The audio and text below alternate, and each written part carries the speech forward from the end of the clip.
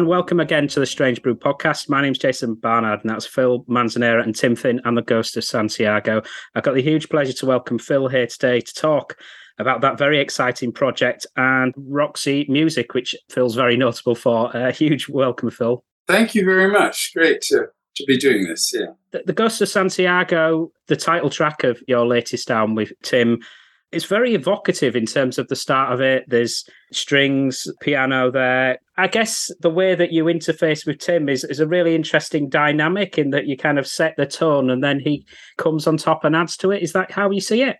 Yeah, all of these tracks have started with the music first. And really, I realized that that's what I'm good at, is actually, and is creating good musical textures and good musical world, really, for people to sing in. And luckily, Tim came on board with that method of working, which is not his usual method of working. But of course, it is my usual method of working that I've used within any collaborations I've done within Roxy, and also any of my solo projects or any collaborations with any of the many people I've worked with. It tends to be, I will do some music. And if there's a singer, especially if there's a singer, they will do the top line and the lyrics. I mean, I have done 3 albums over the years of my own where I sang and I wrote the lyrics. But especially if I'm writing with a singer, I think it's totally right for him to sing his own words. But, when I look at it, the big picture of pop music and popular music, there is great history of people who write the music and then the people who write the words on top. Quite apart from, it only became really the singers that were writing the words almost in the 60s, really. Funny enough, from then onwards, and what we call pop music or rock music, and obviously with the classic things with the Beatles and then the Stones, they were singing other people's songs, and then they would say, how about doing some of your own songs? And then that whole tradition, obviously there was some folk singers before Pete Seeger in that tradition, but generally, so, in some ways, I am like the person who writes the music, especially on this project. There you go. So the Ghost of Santiago, I knew I wanted the first bit to be weird and wonderful, and then it went in to that chord sequence. But when I sent it to Tim, he then added that piano motif and quite a lot more music than on any other track out of any of the 25 tracks that we've done. So that really was a mixture. And of course, he then inserted his story, which he's very good at, little stories about this, what he calls a profane story, which is about a priest who falls in love with a nun and it's meant to elope with her, but she never turns up. So it's an unrequited love story. And, I was just as surprised as I'm sure people listening to it, because you could never predict this kind of setting, with that musical setting. And you mentioned the Ghost of Santiago. That's kind of got a love theme, love story with a twist, but Our Love seems to be a much more direct example in terms of one of the other tracks that many people's heard off that new LP. Yes, I mean, Our Love, again, I had the music all done on that one, and I sent it to Tim, and I think it's a more challenging set of chords to write a top line to. But it immediately, the piano part that I put on was sort of evocative for him and spurred him to just come up pretty quickly with a love song, really. And it was quite concise. And he was thinking in his mind, he said to me, I get the vibe of Traffic, the band called Traffic, or Steve Winwood. And that led him, he could sort of relate to that. And that in his process, I'm not quite sure what happens, but he's very good at crafting lyrics, and he must have a book somewhere that he writes down his ideas for lyrics. And he was able to, with all these tracks, to turn them around within a few days, even one day. I'd send him some music because of the time difference between London and Auckland. Well, not London, I'm in West Sussex, and Auckland.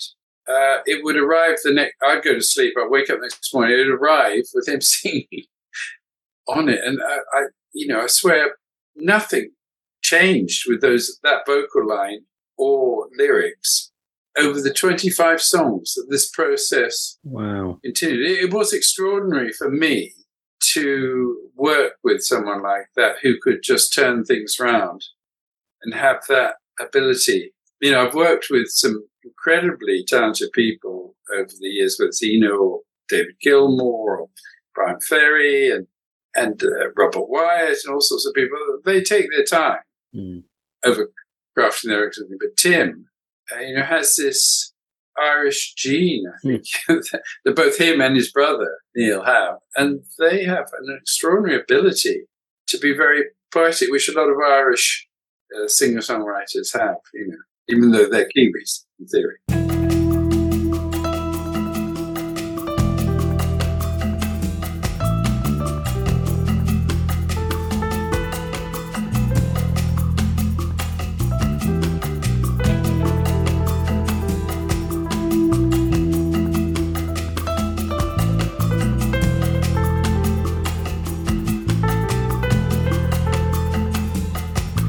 Our love is always there to catch me unawares and make me want to try.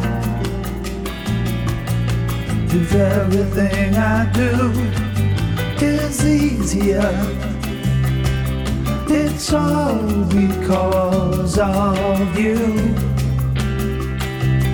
Our love, I know it's true. Our love will lead us through.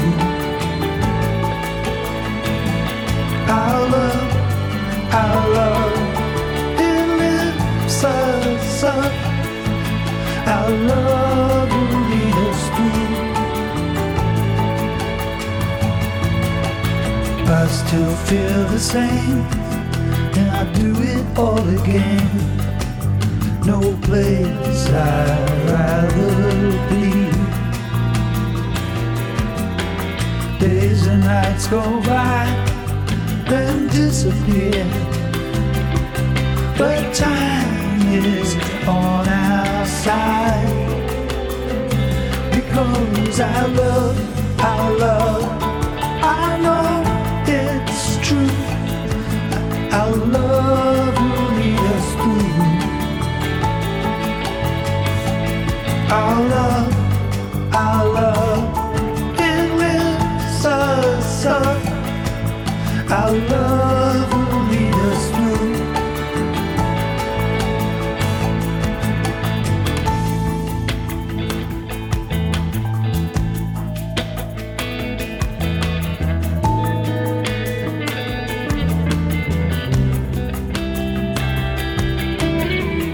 Every thorn in my side, every blow that is struck,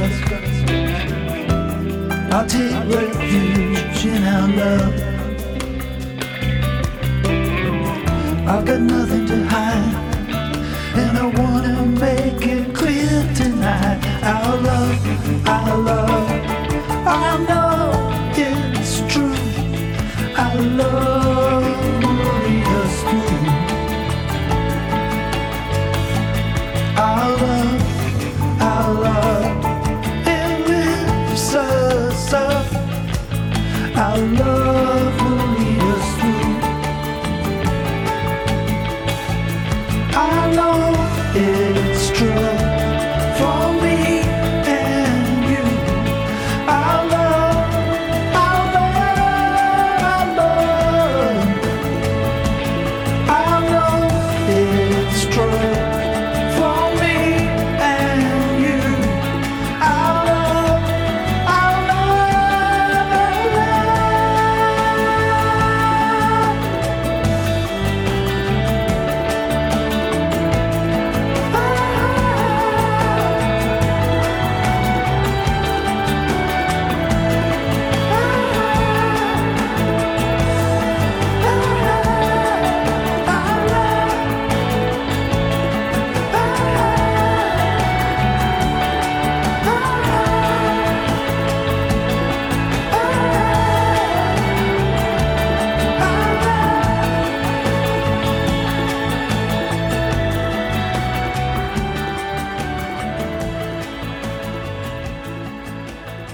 Because obviously this is your second album with Tim in terms of this partnership. Was all the material must have been one incredibly prolific period? Yes, it all happened between the first email from him to say, have you got any music or stuff? It was the beginning of lockdown, March 20. We were both locked down and had time on our hands. And I just searched through my computer. Initially, it was, have you got any slow Latin grooves? I said, aha, you've come to the right place with my background. And then once I'd used up all of those, I started searching on my computer for other things. I just kept sending him stuff. And 25 songs later. So the first album had 10. This has got 10 on it. And there's 5 more, which will come out. I think next year we'll bring out some vinyl. Brilliant. Both out double vinyl with the 2 albums and the 5 extra tracks, which are all totally different. You just wouldn't be able to predict what those 5 tracks sound like. I mean, I've got them on here. But what happens is that, you finish 10 of them and you finish them off. And then you think, let's have a break. So we had 3 or 4 months break. And then let's finish off the next 10. Mm. And then, later in the year, we'll finish off the next 5 and see, and that'll probably be it. It's a project. It would be lovely. I mean, I heard him say in a podcast that he did that he might be coming next year to the UK to do some gigs. And I know he's working with an Irish songwriter that he's worked before. So, if I'm free, I might say, well, should we do some gigs? A few gigs? It'd be just great. Absolutely. The title track of the first album of your partnership, Caught by the Heart, you mentioned that obviously with your roots as well, but obviously he asked for some sort of Latin style songs. Caught by the Heart, the song itself seems to have that Latin feel to it. Well, again, it was a song that had certainly Latin percussion and things. Mm. It ended up sounding like a strange hybrid, not so Latin as other tracks, but it did start out that. And that a lot of the songs that I sent him, maybe about 10 of them did have top lines and did have lyrics, but I decided not to send them to him because I was writing it for another album, for an album I was doing with a Colombian musician. And I thought, no, I'll just take those off so he doesn't get any sort of idea of what I was meant to be on about, and then see what happened. So it was very experimental in that sense.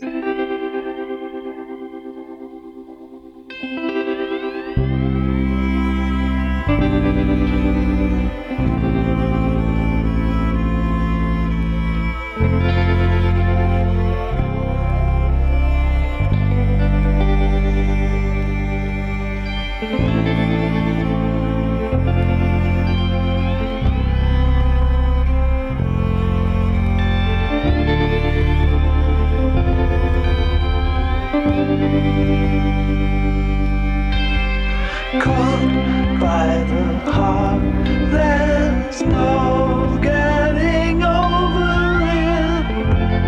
Now you're not so smart. Roll with it, flow with it, try to make a go of it. You knew from the start. Caught by the heart, no getting away from it. When it hits you hard, strangely compelled by it, your attention held by it. There's no telling why.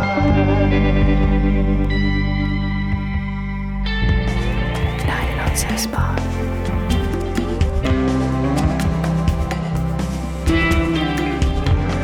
You've been caught by the heart. Now you're not so smart.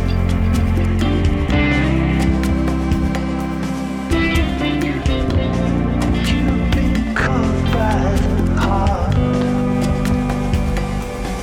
You were caught by the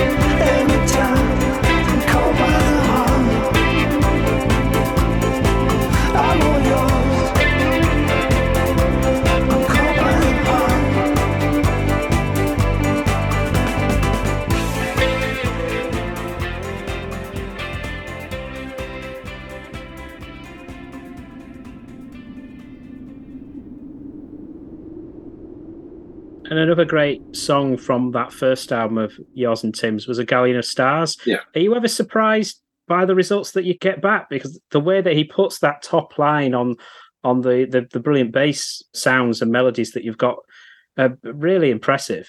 It was very impressive. Yeah, totally in awe of his talent and the subject matter of the song Galleon of Stars. Well, for a start, Galleon of Stars, when I saw the title, I thought, this is amazing. I've never seen that title anywhere. I Googled it, see if there was, almost what does it mean? Is it a known phrase? I think it's just something he made up. But it's a great image. And to be a song about sending young people off to war was so prescient. And it's become so prescient, with the war in Ukraine. Yeah. I mean, it was just totally ahead of its time, a year ahead of its time. And sadly, it's about older generals and things. I mean, really, I suppose it's about the First World War, but it's a war where, people sit at home, older people, they send young conscripts off to war who get carried away on the Galleon of Stars, thinking, it is a fantastic cause. They believe this. Well, the Russian soldiers in the things that they're doing in Ukraine, and I mean, they get carried away on a Galleon of Stars. So, I mean, what's interesting about what Tim sends back is that the subject matter and its lyrics are written by a person who has been in the music business for as long as me, 50 years, and is writing about subject matter that is relevant to, his birthday was a few months ago and he was 70 as well, and pop music and popular music has been historically a lot about young people and about falling in love and emotions and things like that. And until you get to Bob Dylan, and then you get more in Leonard Cohen and stuff. So it is very much like Leonard Cohen was writing about adult things as he grew older and older and towards the end of his life. To a certain extent, this is what Tim is doing in the subject matter that he's covering. So it is a new area for me that I'm enjoying getting involved in. And that's one of the great things about that pair of albums is that the range of influences that you pull in, and there seems to be something or elements that are unique to you, because obviously based in England and English, but you've got such a strong Latin background as well in terms of South America. That comes in at times and then brings more things to the fore. That's right. I think Tim fell in love with South American music, and way back when we started working, I was working on an album called Southern Cross in the end of the 80s when he passed through England, and he wanted to join in on that project, which I had quite a few Latin musicians, South Americans, with me on it. And then he went off to Cuba, and he had met a Chilean friend in Rome. And actually, the ironic thing about Santiago, the Ghost of Santiago, is that I always imagined we were talking about Santiago de Compostela, which is in the north of Spain. He was always thinking of Santiago, the capital of Chile. Yes. So because I was brought up in Cuba and Venezuela and Colombia, I had a Colombian mother, big family in Colombia, that's my knowledge, and worked with lots of musicians from South America. That's all part of my palette, if you like, my musical palette. And I think he, through talking to him as well, he wanted to put some Spanish on it. So, I mean, he sang in Spanish, and even though he doesn't speak Spanish, and so I would check that he would write in English, translate into Spanish, sing it in Spanish. And I would then correct any grammatical things, or suggest some way of pronouncing things, because I'm fluent in Spanish. Yeah. So I think it was a bit of an adventure for him. And we also had a song which will come out next year with him singing in Italian. Oh. And I know that he on the Forensics album, which is the other album that he's done with Eddie Rayner from Split Ends, and that I collaborated on, he sings in French and stuff. I mean, it is, and he said that, it is nice to sing in another language because the phonetics are sort of different, and the tonal texture of your voice can be different. And when I sing in Spanish on some of my albums, I become a different person. It's like, being a character actor or something. So that was another very interesting side to this project, yeah.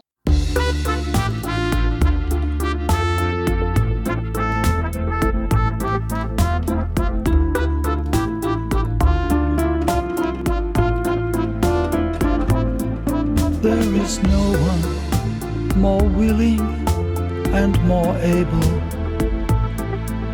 than a young man who has something to believe in. In Somalia, Ukraine, and the Congo, young men cradle their new machine guns. They get carried away, all for the hell of it, on a galleon of stars.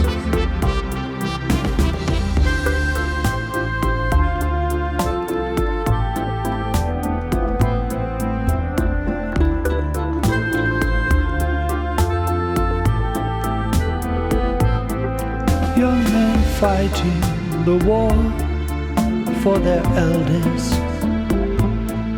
sacrificing their lives for no reason.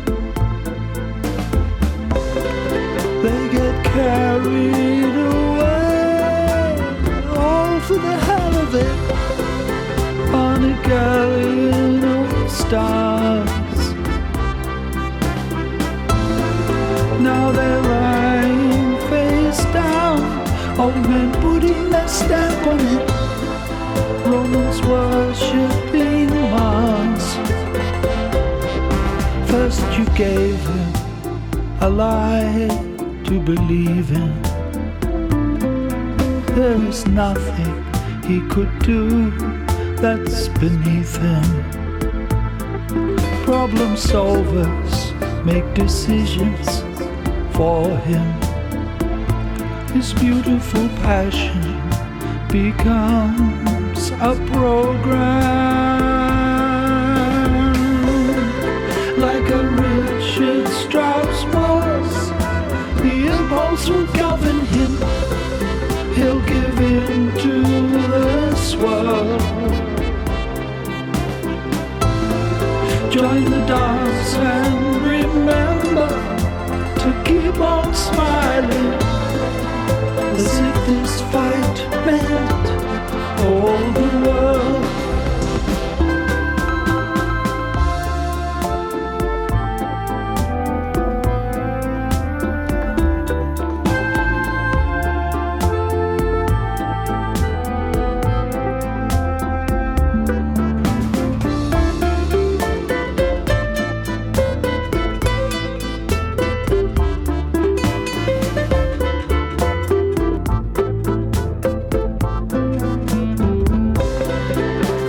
Carried away, all for the hell of it, on a galleon of stars.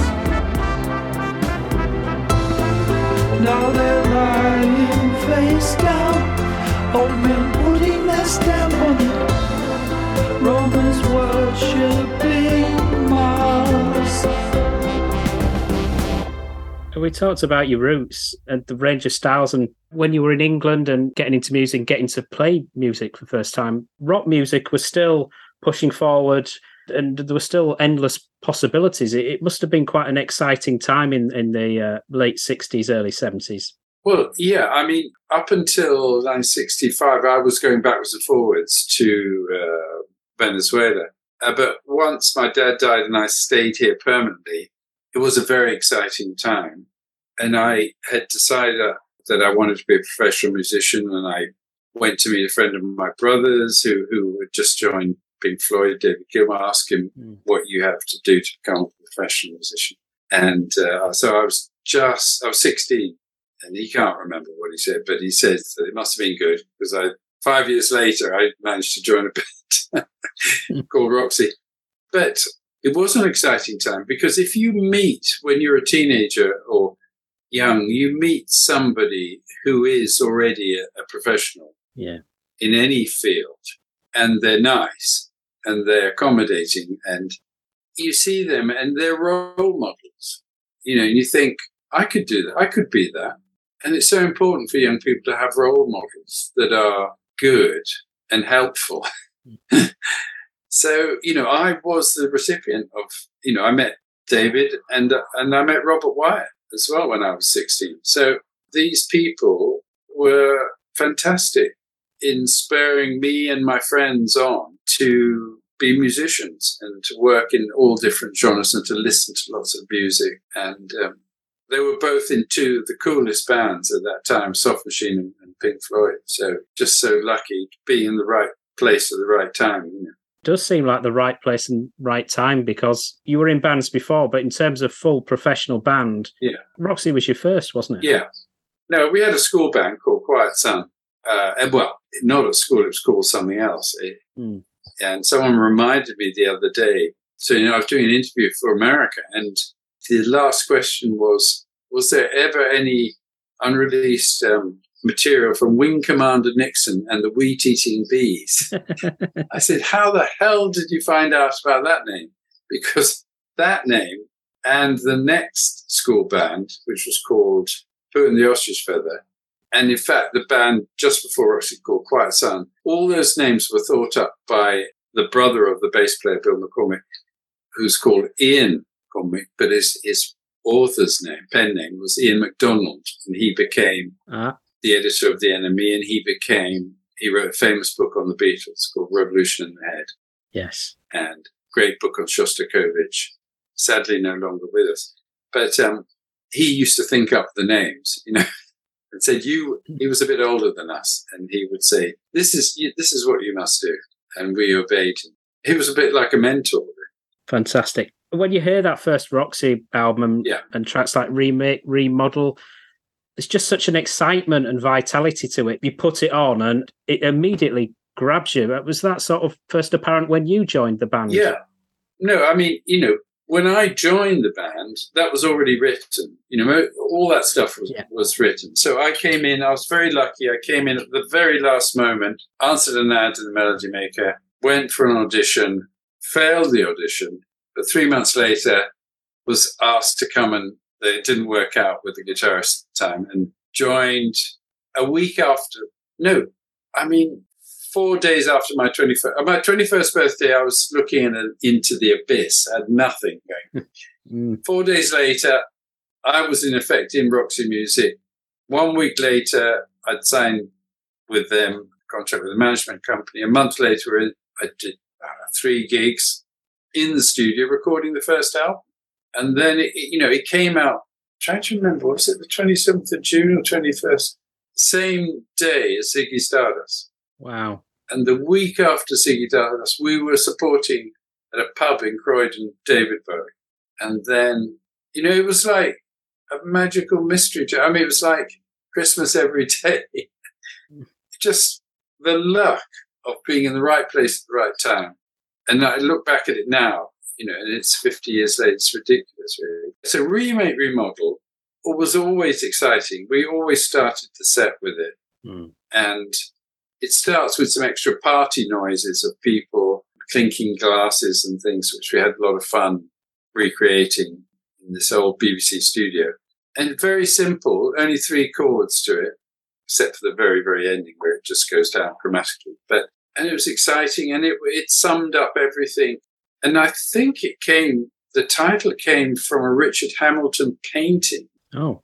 Richard Hamilton was the father of British pop art and had been the teacher of Brian Ferry up at Newcastle, where he studied fine art.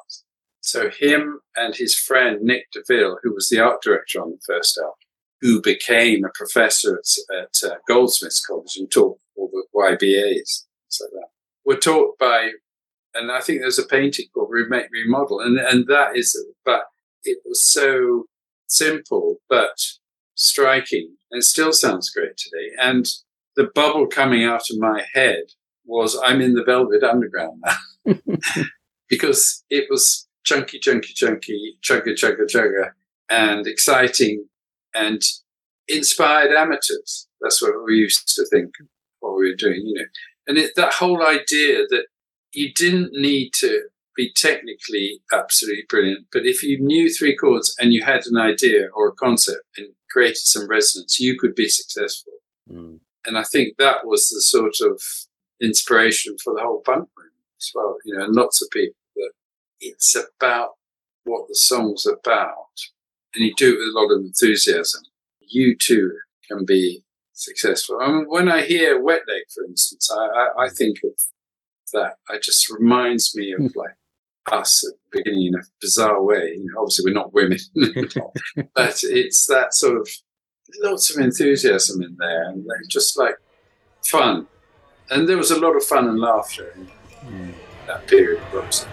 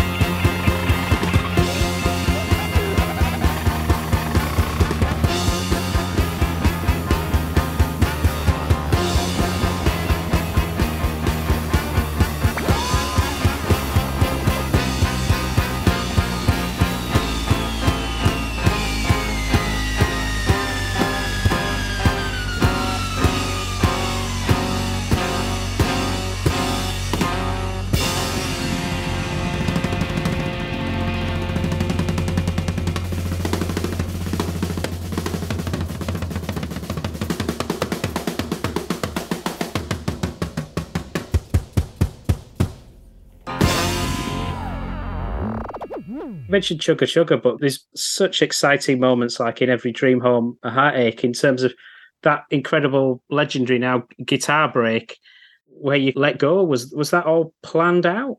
Obviously, we knew that was the bit where there was going to be a guitar solo. So, but at that point, I was, working very closely with Eno, and we had a setup of this technical geeky stuff, but it's sort of guitar pedal board by Pete Cornish there was very little you could buy then. It was the fuzz box in it and the MXR phaser. But I used to send a signal into Eno's synthesizer that he would then manipulate. And we had special tape recorders called Revox tape recorders that we could control the speeds of the motors. And it was all very British Heath Robinson sort of stuff. There was, it wasn't like you could go and buy computers and buy pedals. So it was all homemade and adapted stuff. So that solo and the solo in Ladytron, those are like joint solos, me and Eno. And that's one of our little features that we used to do. And that was quite unique at the time because people didn't know how we did that. And I'm not sure we quite knew exactly what we were doing, but it was great fun. In every dream home, a heartache, and every step I take takes me further from heaven. Is there a heaven? I'd like to think so. Standards of living, they're rising daily. But home, oh sweet home, it's only a saying. From bell push to faucet, in smart town apartment,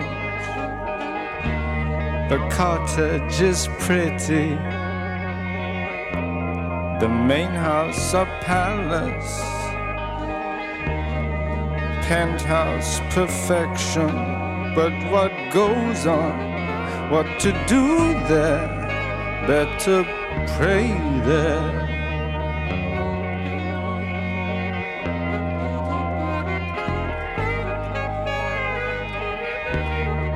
Open plan living, bungalow ranch style, all of its comforts seem so essential. I bought you mail order, my plain wrapper baby. Your skin is like vinyl, the perfect companion. You float in my new pool, deluxe and delightful, inflatable doll. My role is to serve you, disposable darling. Can't throw you away now. Immortal and life-size, my breath is inside you. I'll dress you up daily and keep you till death size. Inflatable doll, lover ungrateful, I blew up your body, but you blew my mind.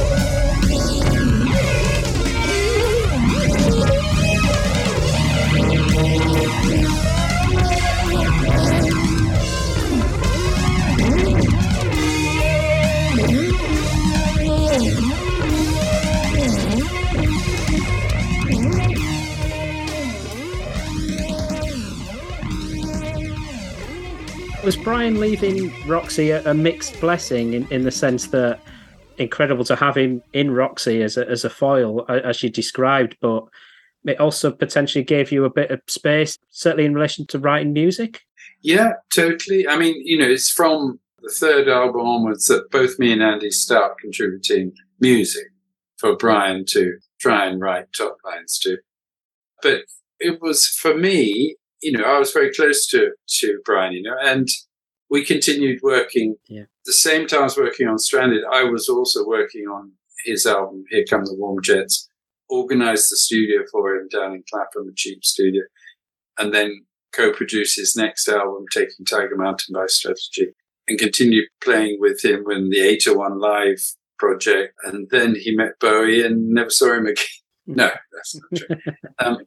He went off to work with David Bowie, and he then was very busy doing all that. But I just got on with other things, yeah. So it did give within Roxy space, and we did a load of stuff in that period.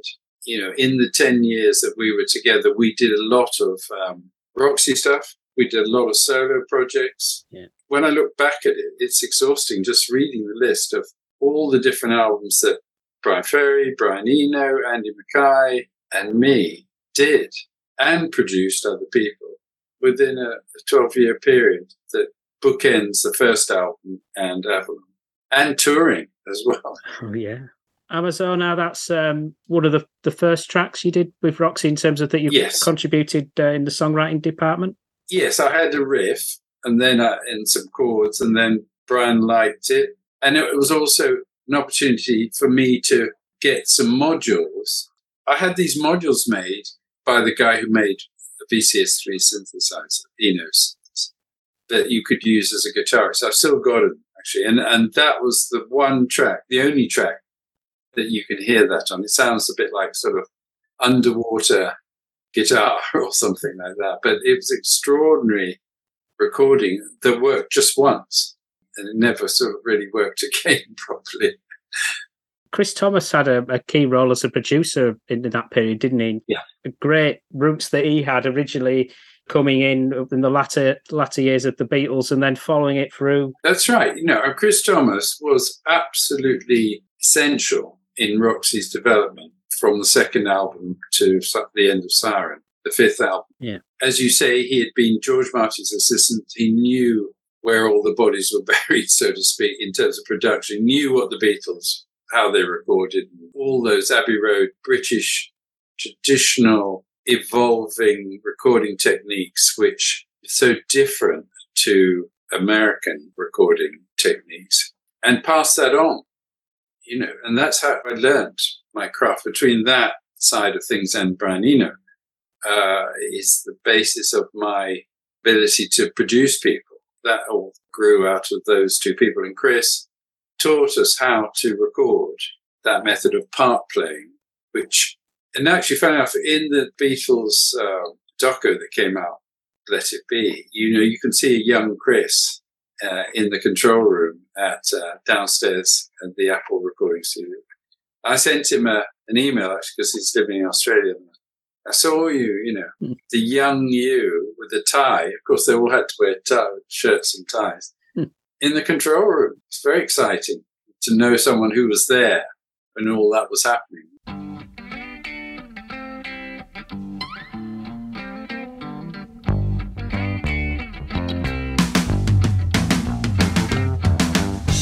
Amazona is a zone where there is no doubt. No more fallout. Why don't you step through the mirror and see? From Arizona to El Dorado,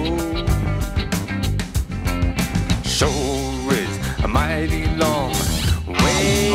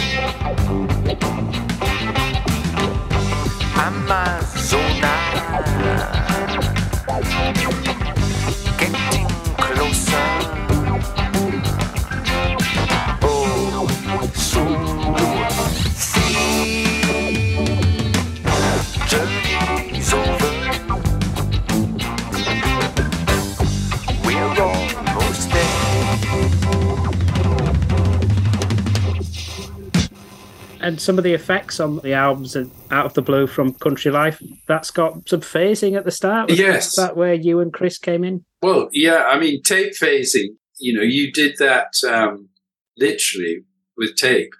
You can now simulate, there's lots of plugins and, well, before that, there was machines that would do that for you.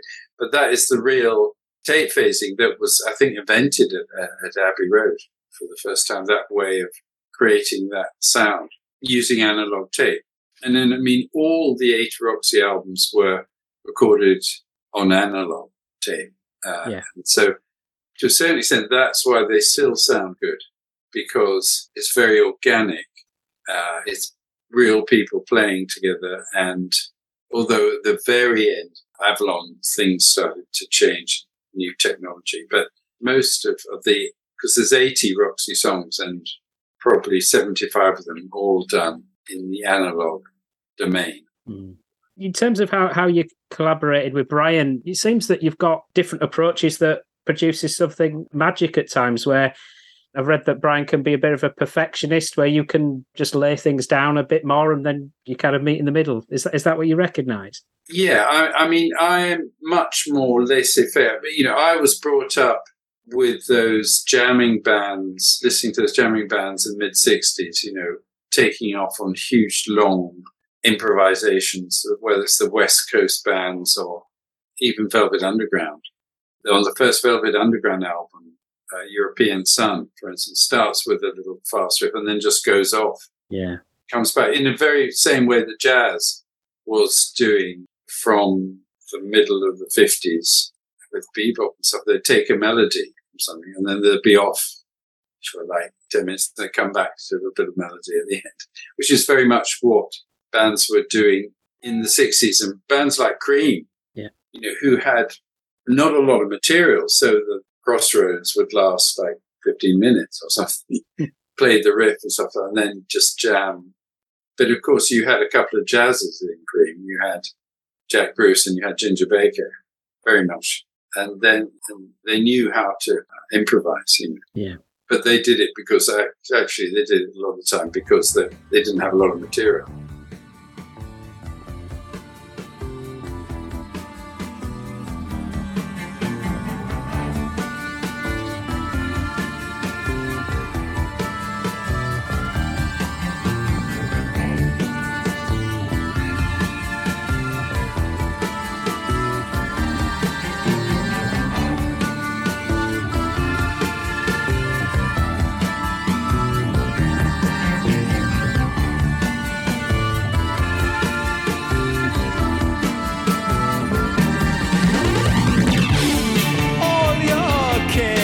Now they seem oh so far away.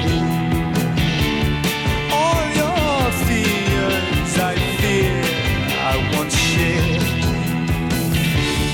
Now I know there's a future for all of us. Not so long ago I was so scared.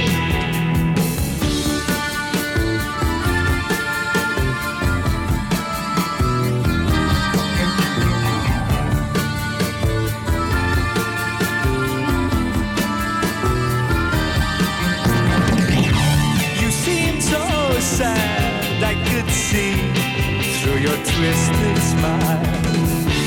So unsure, always confused. Pale blue eyes gazing down from your ivory tower. Through the haze, all broken and bruised.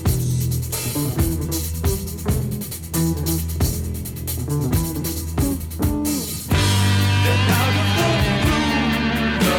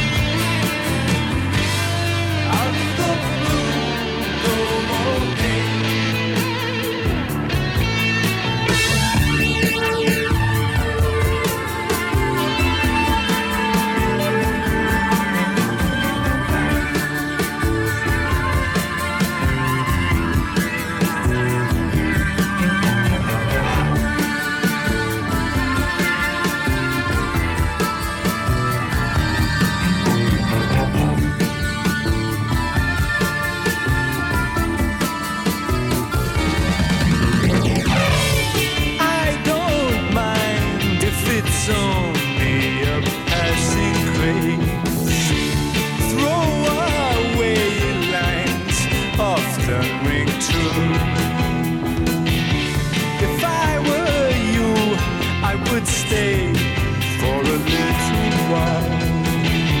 If you were me, would you walk out in style?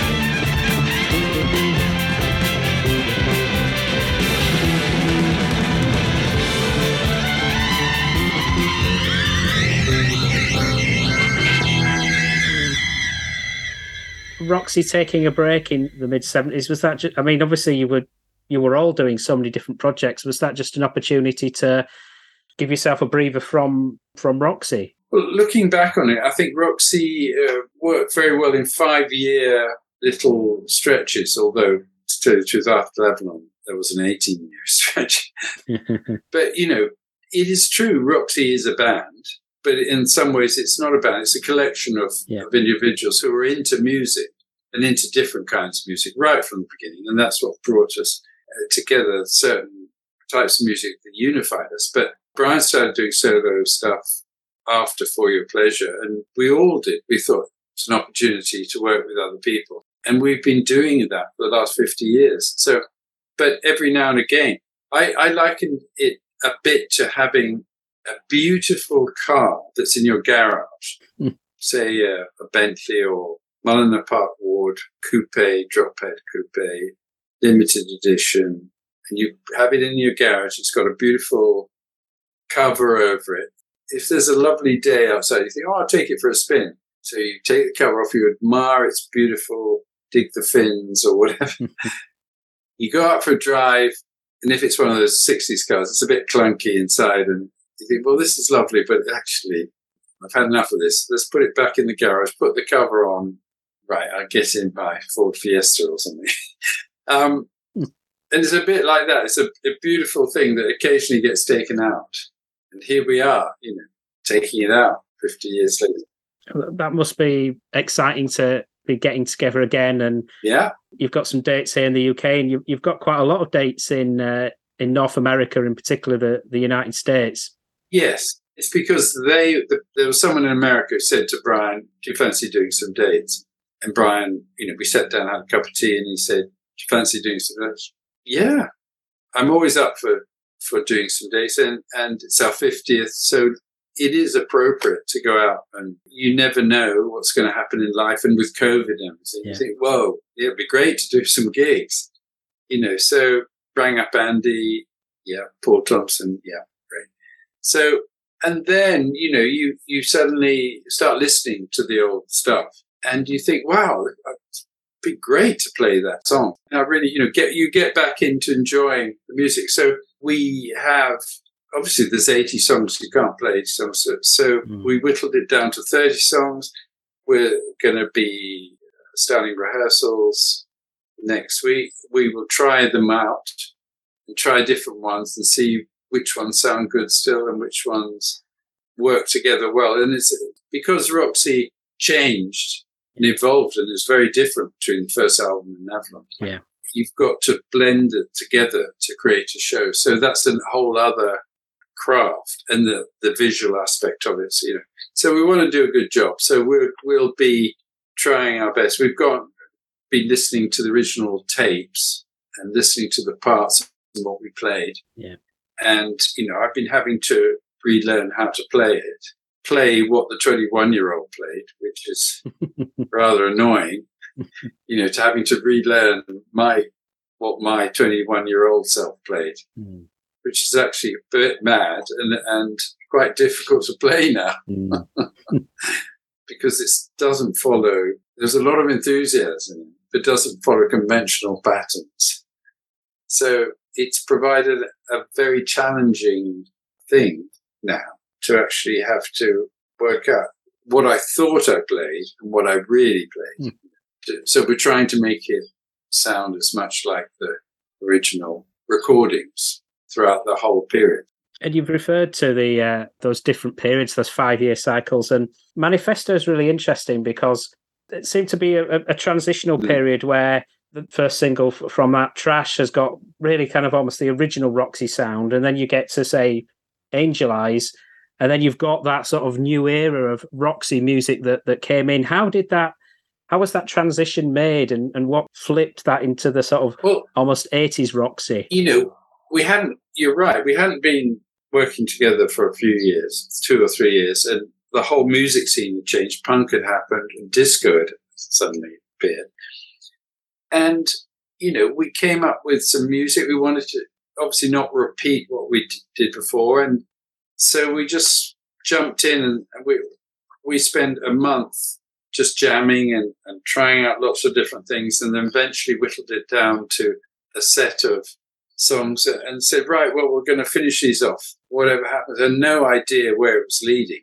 But because we then went and recorded some of it in New York and were visited on quite a few evenings by Ahmet Ertegun, who was the head of Atlantic Records, after he'd been partying, he'd come in as DJ at the end of his evening and listen to something and say, yeah, that's good. And then he'd listen to a track like Dance Away and say, it needs fours on the bass drum because disco was really good.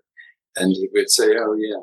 And then he would go off and say, we're not fucking putting fours on the disco. We're not a disco band. You can forget that. So anyway, he'd go off and then he'd come back a few days later. You haven't done that. So, yeah, okay, well, we'll put it on. And then we managed to get all the way back to London. We were cutting the record in a little cutting room in Victoria. And back at me, he walks in. So where's the fours on the bass drum? So, oh, no. Okay. So we put a new mix with fours on the bass. And that really saved us because that became a hit, whereas Trash just got nowhere. So that kick-started that next phase of Roxy. And it was because of him, really. He could hear a hit. And, we were finding our way again. And so those albums were a series of sort of transitions, that Flesh and Blood, with different kinds of sound. Eventually, Paul Thompson left, so we had session drummers using bass players from New York and stuff. And we'd all worked with different musicians over that period. So it all blended into something different, not so cohesive, if you like, as the first onslaught of Roxy. It became something different.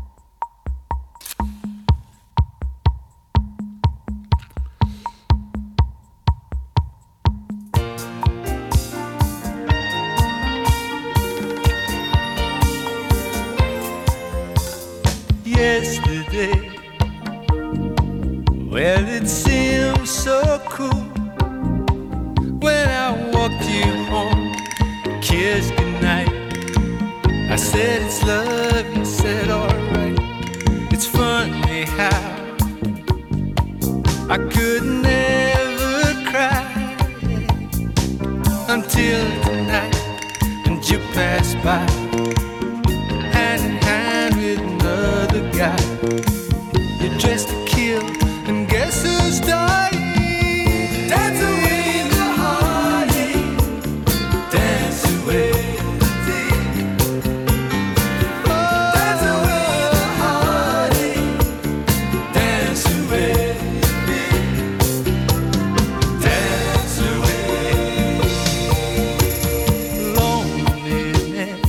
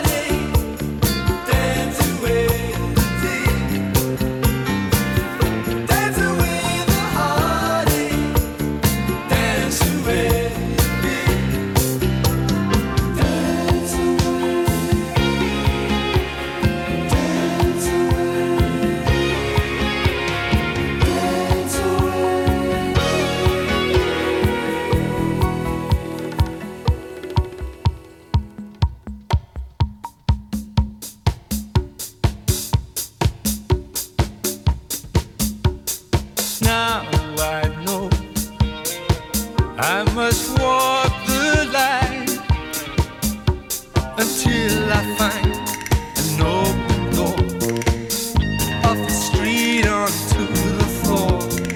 There was I, many times a fool.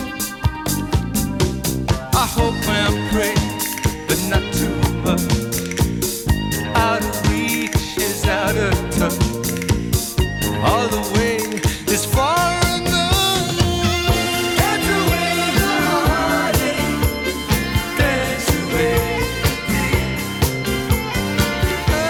Dance away the heartache.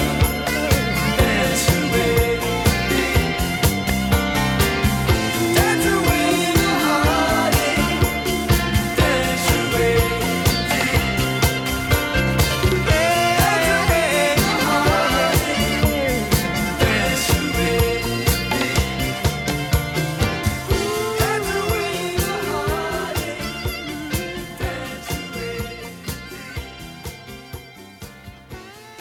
And then eventually ended up with an album which is almost like an ambient album, which is really where Brian was at that time. But we also, I had a recording studio then.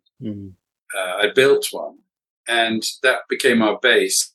And I built a specially big control room so we could play in it. And you change your method of working, you create something different. And that's what happened. And that's why that album was quite unique, really, because you start using the recording studio as an instrument in itself. And the limited amount of technology that existed at that time was used to the nth degree. You know, there was no computers yet and stuff, but they had invented a thing called a Linn drum. It sounded like a real drum. And they had certain bits of studio equipment that you could put things through called noise gates and create sort of almost like a sequencer type effect. So that was all used in the creation of Avalon. And then going to New York to mix it with an amazing engineer who recorded some of the drums called Bob Clearmountain, who took our meanderings and stuff and just mixed every track in 3 hours, 5 days, 3 hours a track, started at 10 in the morning, finished at 6. So there you are. Listen to the mix. Do you like it? Yeah, great. Next. And so, you know, when you work with brilliant people, it becomes easier, the whole process.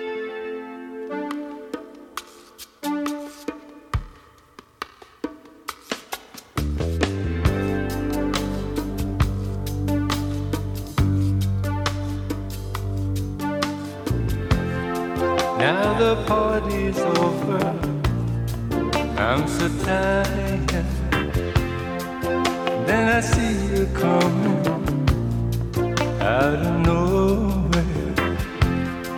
Much communication in emotion, without conversation or a notion.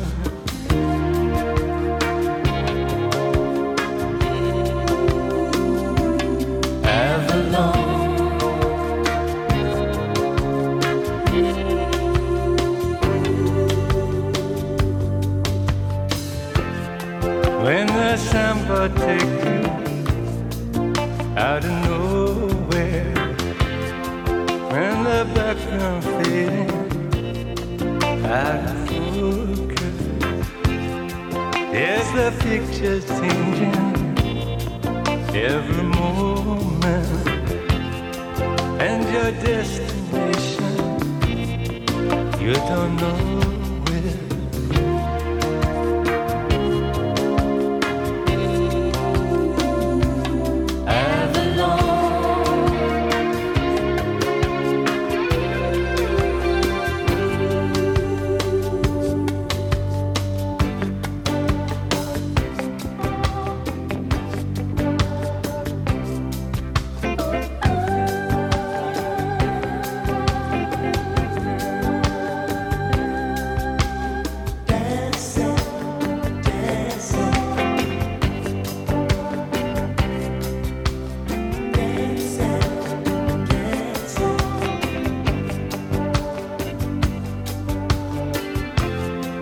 when you're busting over, there's no holding.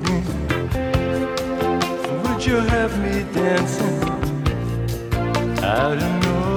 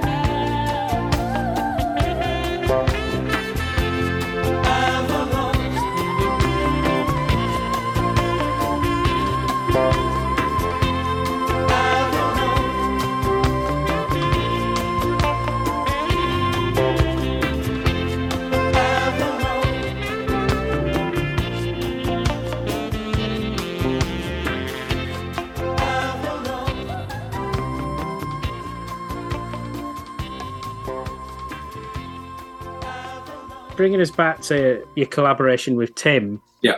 You first met Tim way back in that initial phase of Roxy Music.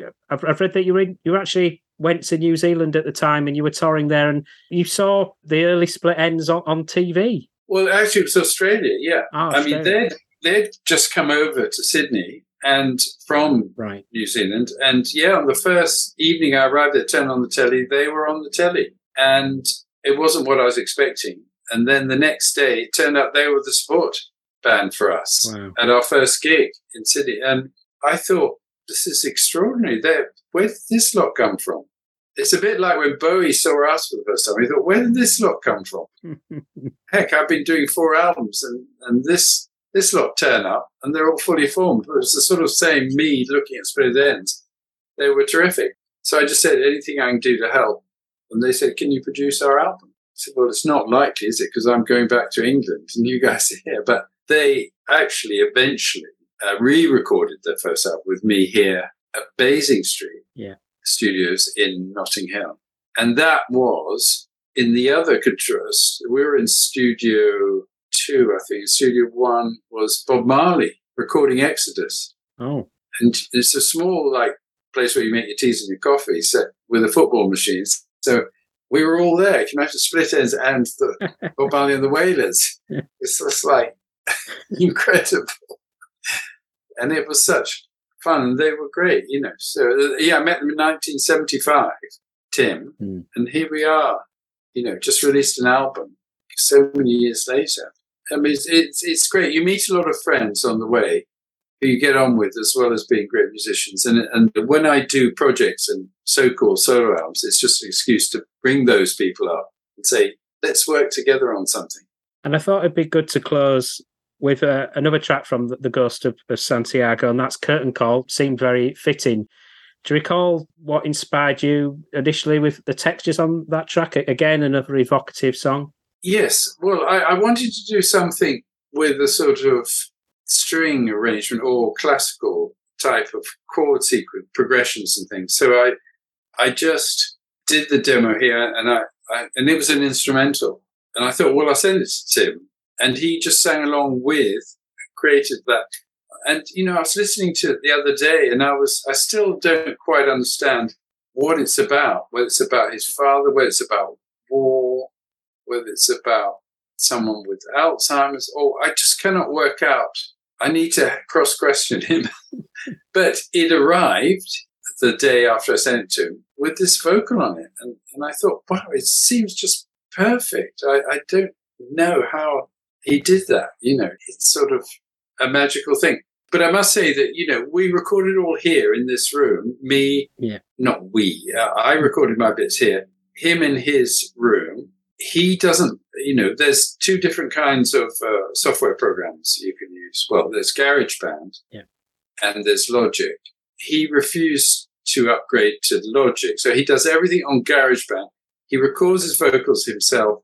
It's like comes free with an Apple or whatever GarageBand. He's got his one microphone. He sends me one take, and that is the take.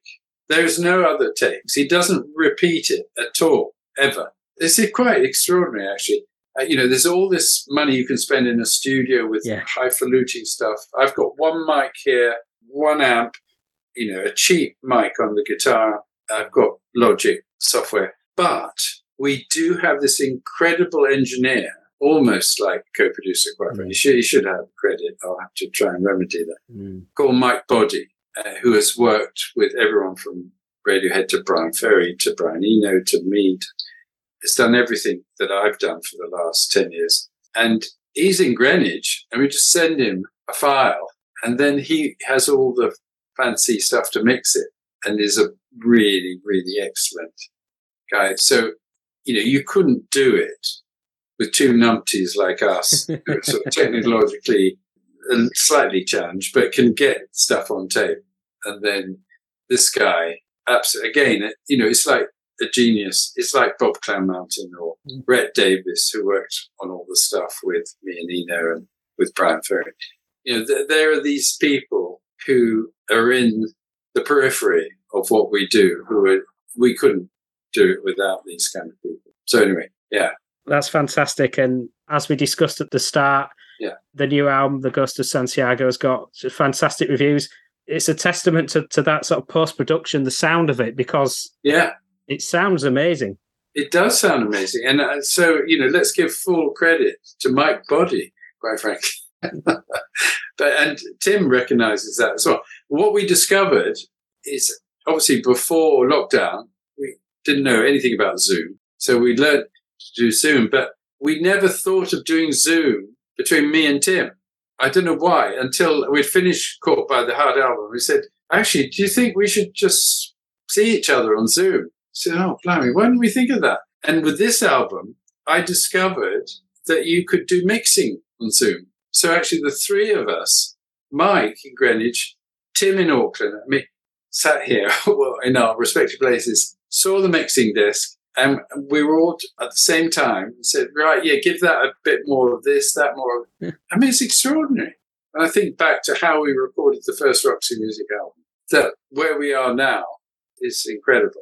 Anyway, thank goodness. Well, it's been amazing to talk to you, Phil, and fantastic to hear the material, old and new, especially the new. And I wish you all the best with the forthcoming Roxy tour. Thank you. Hugely exciting, and I look forward to sort of more on the solo front and the post Roxy tour period as well. Great, thanks a lot, Jason. Nice one. Cheers. Bye. See you later then. Bye-bye. Bye. You hurt me, son. I came back for more. Now I'm more lonesome than I was before. I should have stayed away. I should have locked my door.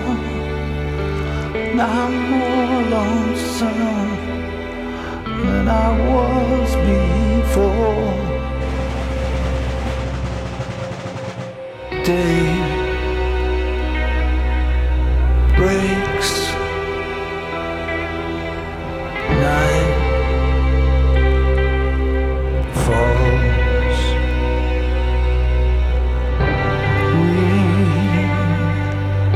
ache for the old rituals.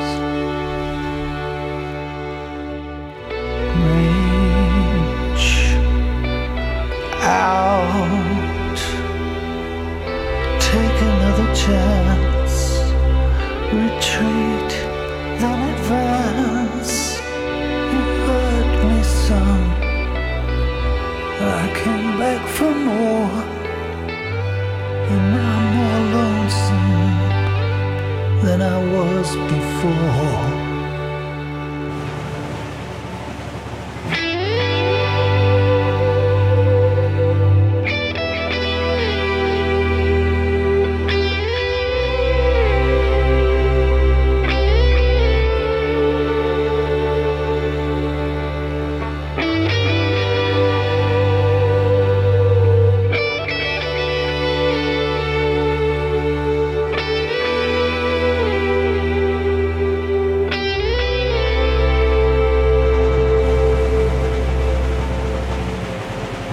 I should stay away, I should lock the door, but I'm more lonesome than a soldier in a war, a sailor out at sea, far from home.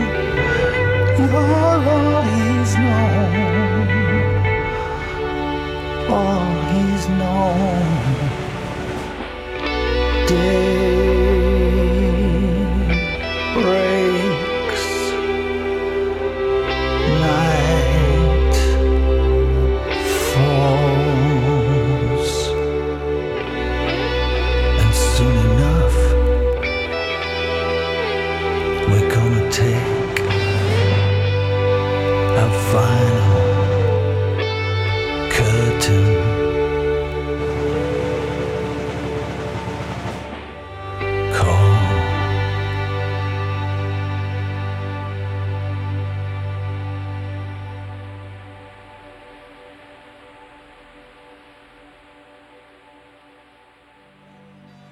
Thank you for listening to the Strange Brew podcast.